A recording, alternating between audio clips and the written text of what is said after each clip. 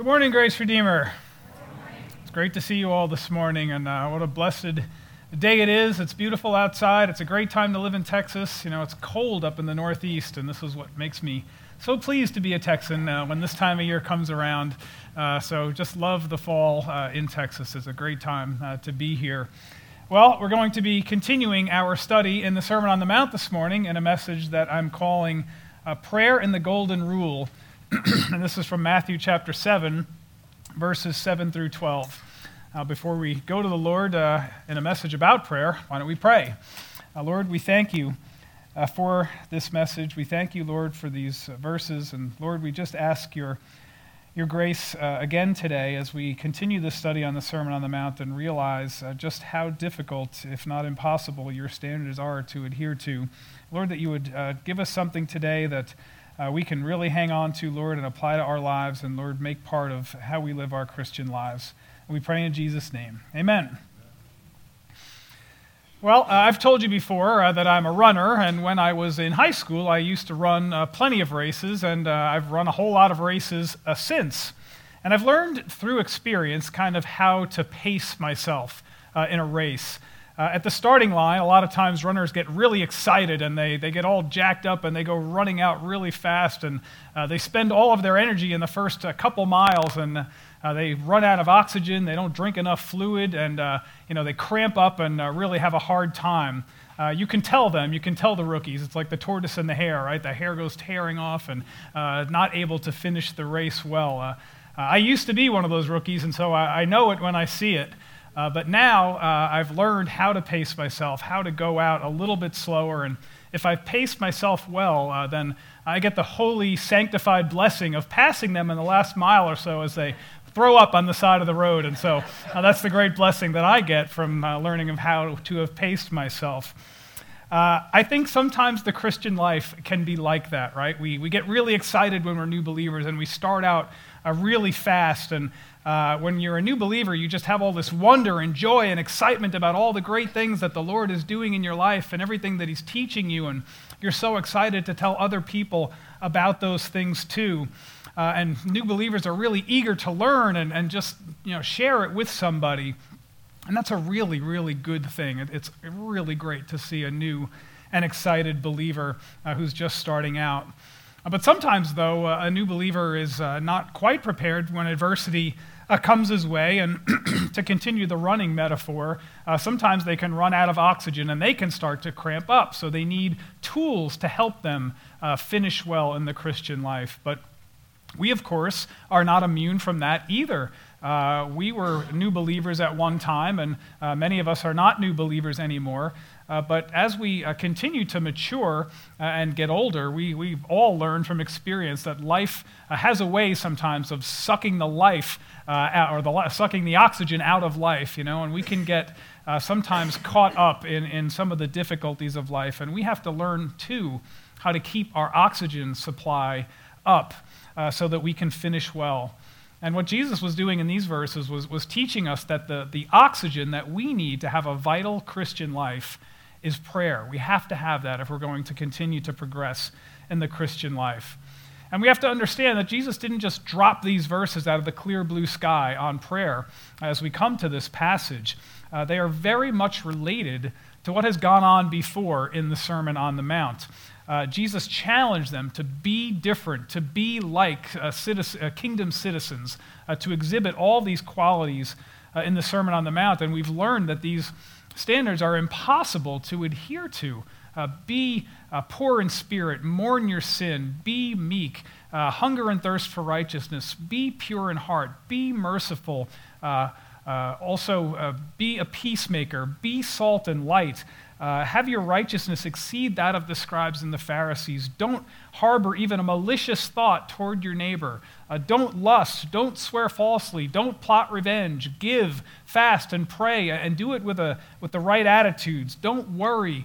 Don't judge others with self-righteousness. Examine yourself for all sin. That's a heavy load, isn't it? That's a heavy load that Jesus has dropped on us so far in the Sermon on the Mount. And the Sermon on the Mount is discouraging in that way because we understand that we can't do that. We can't do all that Jesus asked us to do. The standards are just too high. But Jesus knows that we can't be perfect, and that's why he came, and that's why he died on a cross for our sins, to make up for all that was lacking for us, since we're unacceptable to God in our sinful selves. And so that's why we have to rely on Jesus as our Savior to get us into heaven. But when we believed, he gave us his Holy Spirit.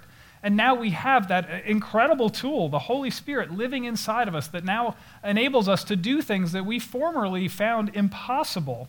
We have the power of God living inside of us. And so we, of course, should be praying for material things, but even more so as it relates to the Sermon on the Mount. He's asking for us to rely on him for these spiritual things, for spiritual growth, to be able to do things that we were formerly unable to do. And so what we see as we have studied this Sermon on the Mount is that if we're going to mature into all that Jesus would have us be, then prayer is the enabling factor. He has called us here to supernatural standards. And so what we need is supernatural assistance, and that's where prayer comes in. And so we'll see today that we have an obligation to ask God, to pray to him. And we'll also see that if we do, then he is faithful and he promises to answer. And we'll learn about the nature of God in contrast to the nature of our sinful selves. And finally, we'll see that since we understand how we want God to treat us, then we should go about treating others the same way. And that's the golden rule. So let's start with our obligation to go to the Lord in prayer. And we'll look at it in verses 7 and 8. Ask, and it will be given to you. Seek, and you will find. Knock, and it will be opened to you. For everyone who asks receives, and he who seeks finds, and to him who knocks it will be opened. And so we see these amazing verses about prayer, but we would ask ourselves, before we even talk about how to pray effectively, I would ask, who can pray effectively? And I think that when we talk about that, we're talking about things that we have faith in. Like when I sit in a chair, I sit in it because I believe, I have faith that it's going to hold me up.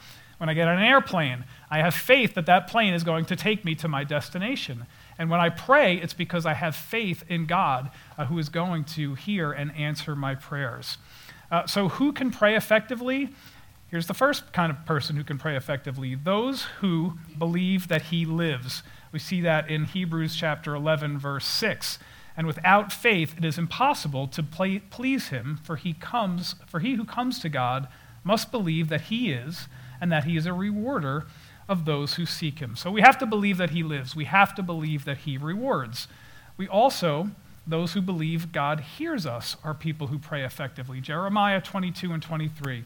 Am I a God who is only close at hand, says the Lord? Can anyone hide from me in a secret place? Am I not everywhere in all the earth? So God's omniscience and God's omnipresence is stressed here. He can hear each one of us individually because he's everywhere. He knows everything.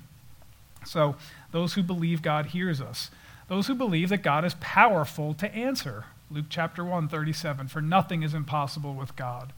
Psalm 119:91, for all things are God's servants. So those who believe that God is powerful to answer are faithful people. Those who believe that God is good to answer. Psalm 23, surely your goodness and love will follow me all the days of my life, and I will dwell in the house of the Lord forever. So those who believe that God is good to answer. Those who believe that it is his will to answer our prayers. Luke 12, do not be afraid, little flock, for your Father has chosen gladly to give you the kingdom. Those who trust God's promises can have their prayers answered. We see this in Isaiah chapter 41, verse 10. Do not fear, for I am with you. Do not look anxiously about you, for I am your God. I will strengthen you. Surely I will uphold you with my righteous right hand. And also those who worship God, who are not in their sin. John 9:31, now we know that God does not hear sinners, but if anyone is a worshiper of God and does his will, he hears him. So we see all of these qualities of people who have faith, right? People who have faith, they believe that he lives. They believe that he's a rewarder, that he hears us, that he's powerful, that he's good, that it is his will to answer prayer. That there are those who trust him, and they are people who are not in their sin, but have received Jesus Christ as their Savior and have been forgiven their sins. God hears those people. When Molly was going through cancer treatments, I remember talking to someone who I knew to be an atheist, and he told me, "I'm praying for Molly." And I said, "Really? Who are you praying to?" And he said, "I don't know, the universe?" Like in a real questioning tone, like he had no idea who he was praying to. And I thought, well, that's interesting. I'm not sure that God hears those kinds of prayers. God is certainly sovereign, and he can answer that prayer if he wants to, but I sure wouldn't want to rely on the prayer of unbelievers, right? Believers he hears, but unbelievers, this verse says clearly in John 9, he doesn't hear. So I'm glad that there are lots of believers who were praying for Molly when she was going through those treatments. It's a believer's relationship with God that gives him that access, and that is the relationship that unbelievers simply don't have with God the Father. So he who comes to God must believe that he is, and that he is a rewarder of those who seek him. And so we prove that we believe that he is and that he is a rewarder by acknowledging and recognizing our own helplessness and his great love for us, that he is powerful and good, and it's his will to answer prayer. And when we trust him and believe in him, well, those are the kind of people who have their prayers answered. So that's who can pray effectively. Now we would ask how we can pray effectively. And so we come then to verses 7 and 8, ask, seek, and knock. And each one of these words in the Greek is what they call a present imperative. So an imperative, it's a command, right? We have to obey that command. But the present aspect of it means that it's something that we continue to do. It's not just a one-time thing, like when you're told to close the door or something like that. That's a one-time thing. A present imperative means that we keep on seeking, we keep on asking, we keep on knocking. It's a continual thing. So ask just means a simple request, independence on God. We recognize our need and we acknowledge that only God can fulfill that need. And so after we've asked, we see that there is this progression of intensity. First we ask and then we seek. Seeking is the word that we see in Matthew chapter 6, verse 33. Same word that is used there. Seek first the kingdom of God and his righteousness, and all these things will be added to you. So that's not a one-time seeking, right? That's an over and over, repetitive, continuous seeking. It shows urgency, need, and desire. And then knocking is even one step up from that. It shows even more urgency and persistence that says that you will not leave until you have received what you came for. And so we ask, seek, and knock. In the parallel passage of this story, this Sermon on the Mount, in Luke chapter 11, we have the same verses, ask, seek, and knock. But just before he told them to ask, seek, and knock, he told them a parable, which you will recognize. Suppose one of you has a friend and goes to him at midnight and says to him, "Friend, lend me 3 loaves, for a friend of mine has come to me from a journey, and I have nothing to set before him." And from inside he answers and says, "Do not bother me. The door has already been shut, and my children and I are in bed. I cannot get up and give you anything." But I tell you, even though he will not get up and give him anything because he is his friend, yet because of his persistence, he will get up and give him as much as he needs. And so what we see there is that persistence is key. And if this friend will get up because of his persistence, how much more will God, who loves us way more than a friend does, give us what we need if we will persist?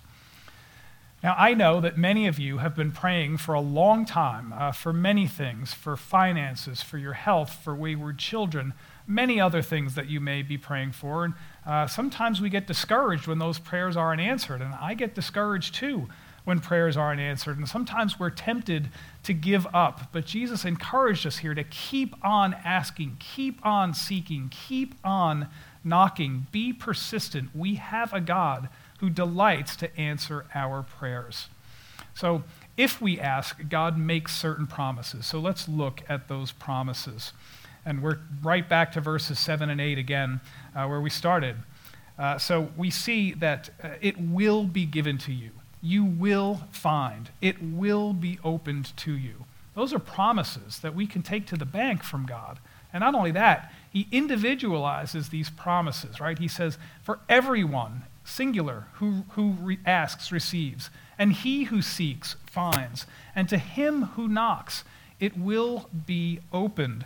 And so that is a promise that God makes to everyone who will ask, seek, and knock. And that implies a personal relationship that God wants to have with each and every one of us. And for believers, God binds himself to answer our prayers. Sometimes it doesn't feel like it, though, right? Sometimes in our life, we have been praying for something for a long time, and it just doesn't seem like God is going to ever answer this prayer. And that can be discouraging. Perhaps we're not praying as persistently as these verses imply that we are to ask and seek and knock. God promises an answer to those who diligently seek after him. And so, if our prayers lack passion, if they lack fervency, I wonder if maybe that could be part of the problem sometimes. Sometimes we're asking God to care about something that maybe we're not showing that we even care about, or that we believe that he cares about, or that we believe he would want to answer, or that we can trust him to answer. And sometimes I've found myself praying with no passion or fervency. Maybe I'm praying because I just don't know what else to do. It's a last resort. I pray because I have to pray, but not because I really believe that God's going to answer that prayer, right? We've all prayed prayers like that sometimes. Why would God answer a prayer like that, right? He wants us to pray expectantly. He wants us to believe that he is, and that he is a rewarder of those who come to him. And so maybe our prayers aren't answered sometimes because they lack the proper fervency and passion that God wants from us. You know, God doesn't automatically answer prayer the way we want him to answer it either. You know, there are times when we ask God for something and he says no, or he says wait, or he says now's just not the right time. But sometimes when he says that, the answer is for our benefit. We know that God is going to answer prayers in the way that will most benefit us and most glorify him. Maybe what we don't necessarily want right now, but ultimately for our highest good and for his glory. He answers our prayers in the way that we would ask them if we knew everything that God knows. When I was interviewing to be a pastor, I had a couple of churches that offered me the position, and I wanted to be a pastor so badly that I was absolutely blind to red flags that I should definitely have seen, and I thank God for a sanctified wife who was able to show me some of the red flags that I was not seeing. At one church, there was this extremely domineering senior elder who was going to make my life miserable, and I couldn't see it. Molly could definitely see it, and in retrospect, now I can see it. There was another church that wanted me to move my family to New Jersey to be a pastor of that church, which was no fault of theirs. The church happened to be in New Jersey, so it would have been hard to do from here. But, you know, I didn't realize as I was going through that interviewing process that my kids were now in high school and how hard this move was going to be on them, and that, you know, really deep down inside, I didn't have it in me either to make that move again. I like being a Texan, and I didn't realize how much I did until I was thinking about that. But there was a time when I wanted those things so badly, and I just didn't take into account all the hardship that was going to come. But I'm so thankful now that God didn't answer my prayers the way I was praying them at that time, right? Because that was not what God had for me. He was protecting me from bad situations, and he was actually preparing me for Grace Redeemer Community Church, and I'm so thankful that it worked out the way it did. And as I think about it now, in retrospect, God answered my prayers exactly the way I would have then if I knew everything that God knows, and that's the way God answers our prayers. It's because he's a good and generous God who wants what's best for us, and for our family, he gave us abundantly more than we could ever have asked or prayed for. Well, Jesus illustrated that very point in verses 9 through 11. This is about the nature of a father to answer. Or what man is there among you who, when his son asks for a loaf, will give him a stone? Or if he asks for a fish, he will not give him a snake, will he? If you then, being evil, know how to give good gifts to your children, how much more will your Father in heaven give what is good to those who ask him? Well, many of us, if not most of us here, are fathers, but this verse applies equally to mothers as well.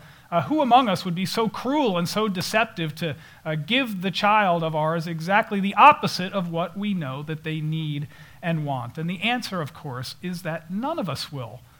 And we're evil. Jesus didn't mince words here. This is the Greek word porneia, which we've seen before in the Sermon on the Mount. It means wicked, bad, degenerate. Every thought about anything is tainted by our sinful nature. Our first thought is always about ourselves. It's always tainted by some form of selfishness. And yet, even in our sinful, fallen condition, we know how to provide for our children, and we will provide for our children.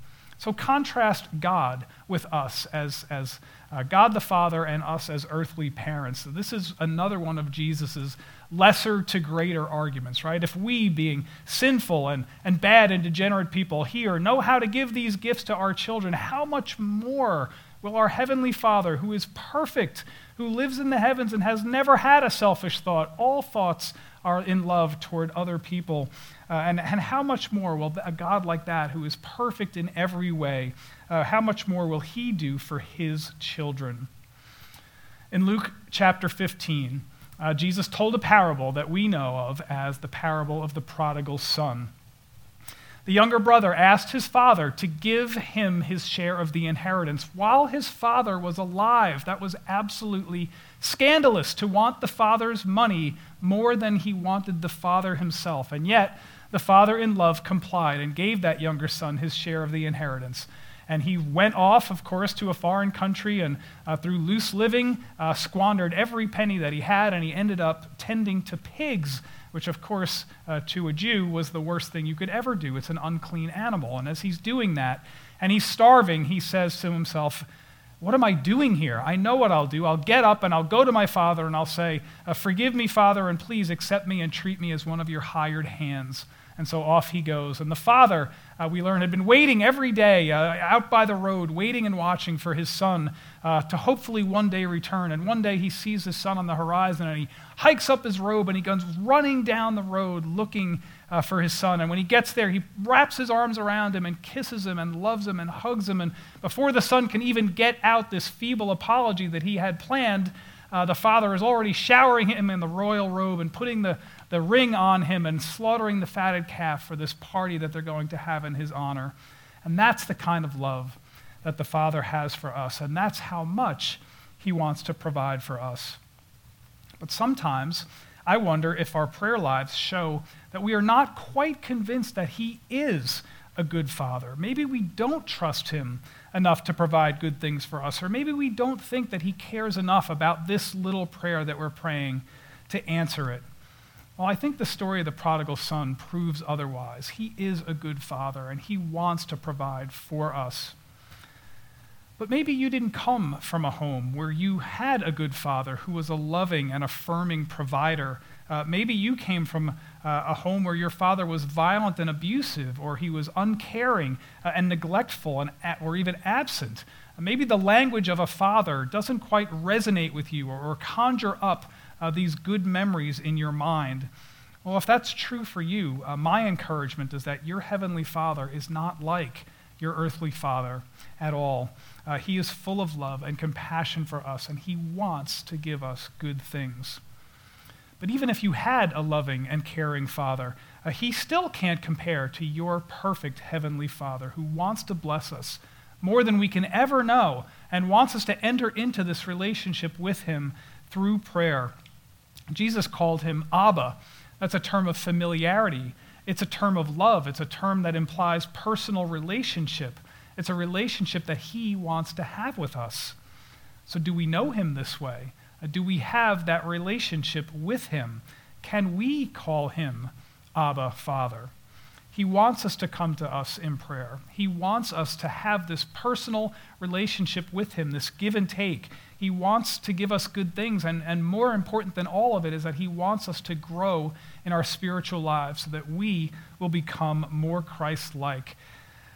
And he wants us, because of how he knows and we know how he wants to treat, how we want to be treated by him, he wants us to treat others the same way. And that's how we come to the golden rule, and that's the link that binds the golden rule to these passages on prayer. So let's read the golden rule, verse 12. In everything, therefore, treat people the same way you want them to treat you, for this is the law and the prophets.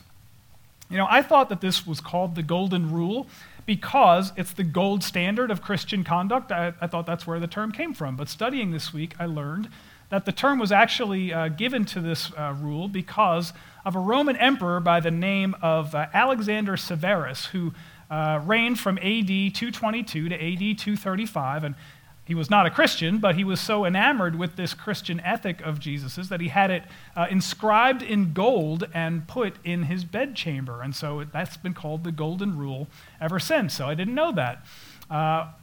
It's also been called, the golden rule has been called the Mount Everest of Christian ethics. It's the highest of the height that we can ever reach.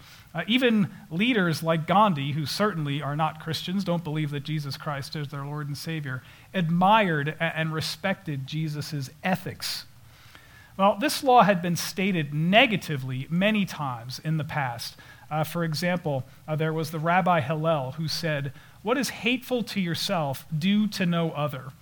The book of Tobit, which is one of the intertestamental books of the Apocrypha, written between the Old Testament and the New Testament, it says, "What thou thyself hatest, to no man do." And Confucius said, "What you do not want done to yourself, do not do to others." And there are various examples of this negative form of the rule in Greek and Roman literature. But when you think about it, the negative form of this rule actually requires that we do nothing, right? If we don't kill anybody, we have adhered to the rule negatively. If we don't do anything, really, then we have actually complied with the rule. We certainly don't want people to kill us, so we don't kill other people, and so we're in full compliance. But that is the negative form of the rule. It doesn't require of us anything, but the thing that's so radical is that this rule has been stated positively for the first time by Jesus. Do unto others as you want done for you. So no one had ever put it in positive form before, and that's what makes this rule so revolutionary. This positive statement requires us to act. It requires us to treat others with love and compassion rather than just not doing them harm. You're all familiar with the great Christian company Nike, right? Yeah. A very great Christian company. Their slogan was at one time, "Do something," right? And that's what the golden rule requires of us. We have to do something. The thing that we would most want done for ourselves, this we do to others. We pay forward the love that God has shown to us by showing it to others. Think about the parable of the Good Samaritan. The priest and the Levite passed by the beaten man on the side of the road, right?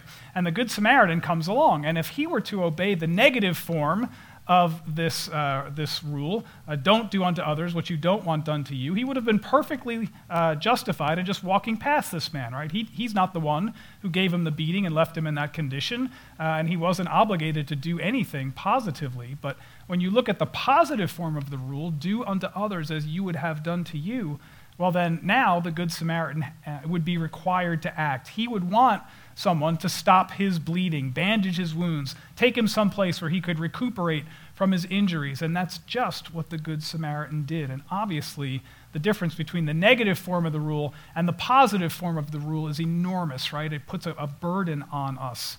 And so we ask ourselves the question then, what will this cost us? Well, it depends on how strictly we want to adhere to the rule, right? We could spend all day, every day, thinking about what we would want to have done for us and then do that to other people. That will cost us time, and that will cost us money. And there's not enough time in the day to take care of ourselves and to take care of others. So if we're going to follow this rule, then self has to die.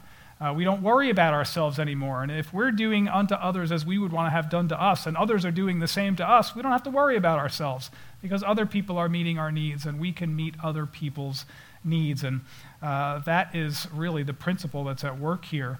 And when we think about what will this gain for us, well, we think about what we learned a couple of weeks ago. Remember, we saw already in the Sermon on the Mount, do not store up for yourselves treasure on earth where moth and rust destroy and where thieves break in to steal. But store up for yourselves treasure in heaven where moth and rust do not destroy and where thieves do not break in and steal. And so this is just a further outworking of that principle. It's another way that our righteousness can exceed the righteousness of the scribes and Pharisees. So we ask ourselves then, how can we possibly follow this?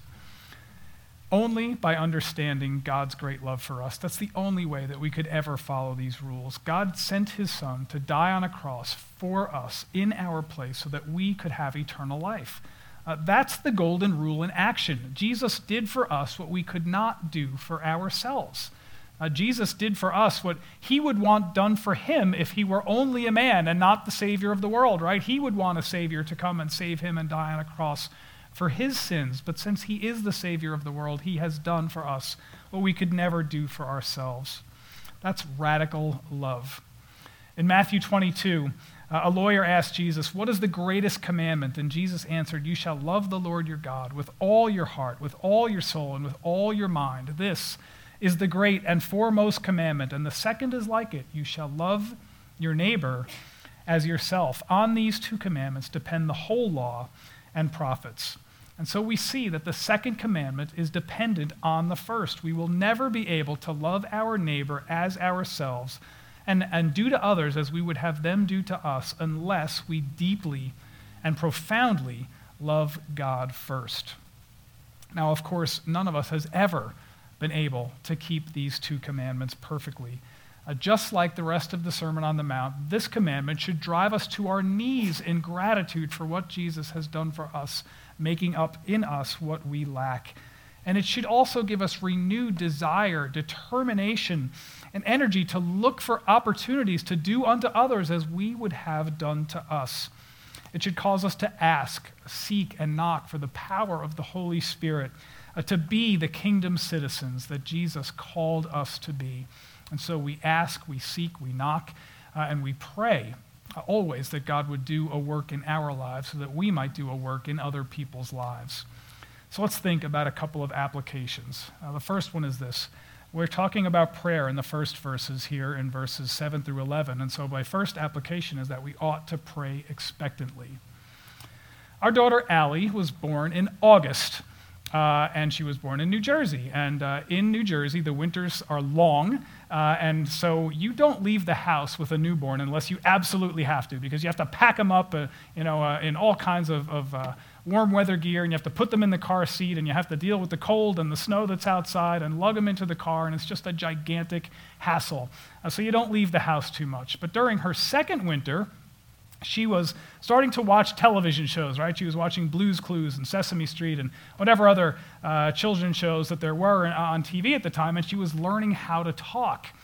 And then April came around of her second year, and so the winter breaks, and we take her out in her stroller, and she had words, and she had vision, and she was seeing everything for the first time, and she would go, tree, flower, car, everything she saw, she was seeing for the first time, and she was just amazed, and it would take us like 2 hours to get around the block because she had to point out every single thing that she saw. But that's life when you're excited and you're seeing things for the first time with this wonder and amazement.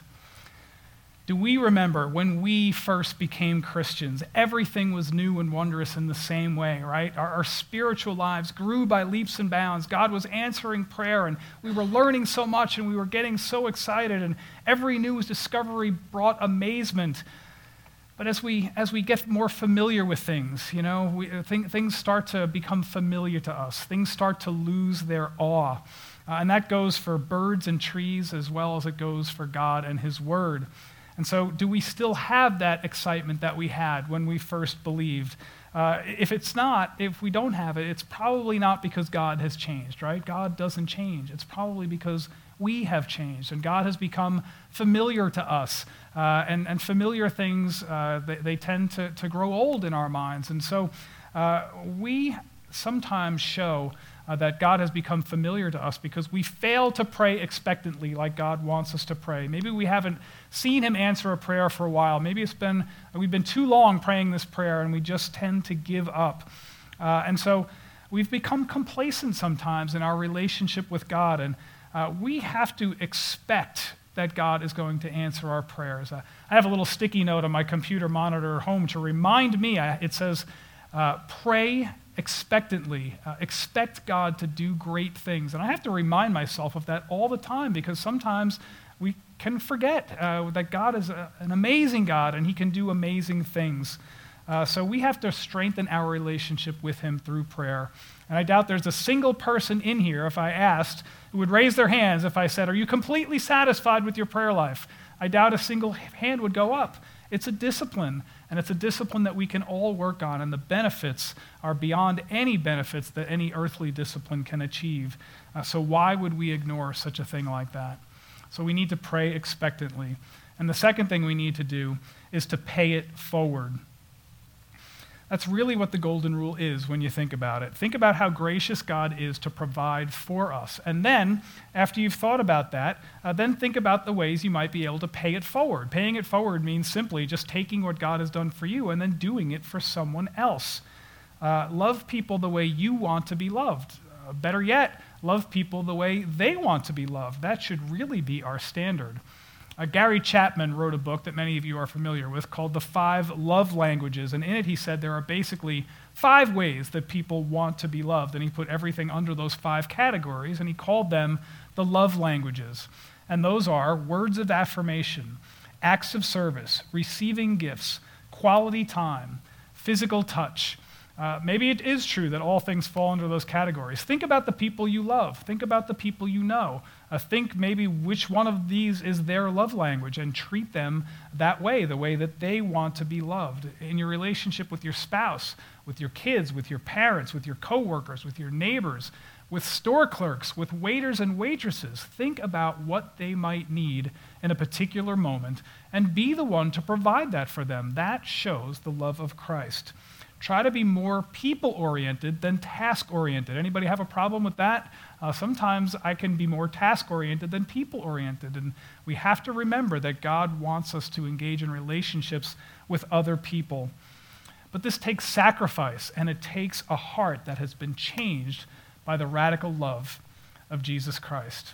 And so I ask, have we been changed? Let's pray. Lord God, again, you just floor us with the standards that you have set for us in the Sermon on the Mount. Lord, as we think about our prayer lives, Lord, may we really, really know that you are a God who loves us and who is powerful and who is good and who wants to answer our prayers, Lord. And may we want that relationship with you. Why we ignore it is a mystery to us, Lord. And I just pray that we would dig deeper, Lord. If we're ever going to grow spiritually the way you want us to, prayer is going to be a requirement. And Lord, help us to pay it forward. Help us to love others like you loved us, Lord. We will be so attractive to the world if we could reflect the love of you onto others, Lord. We thank you for your many blessings, Lord. We thank you for this church, and we thank you for your word. In Christ's name we pray. Amen.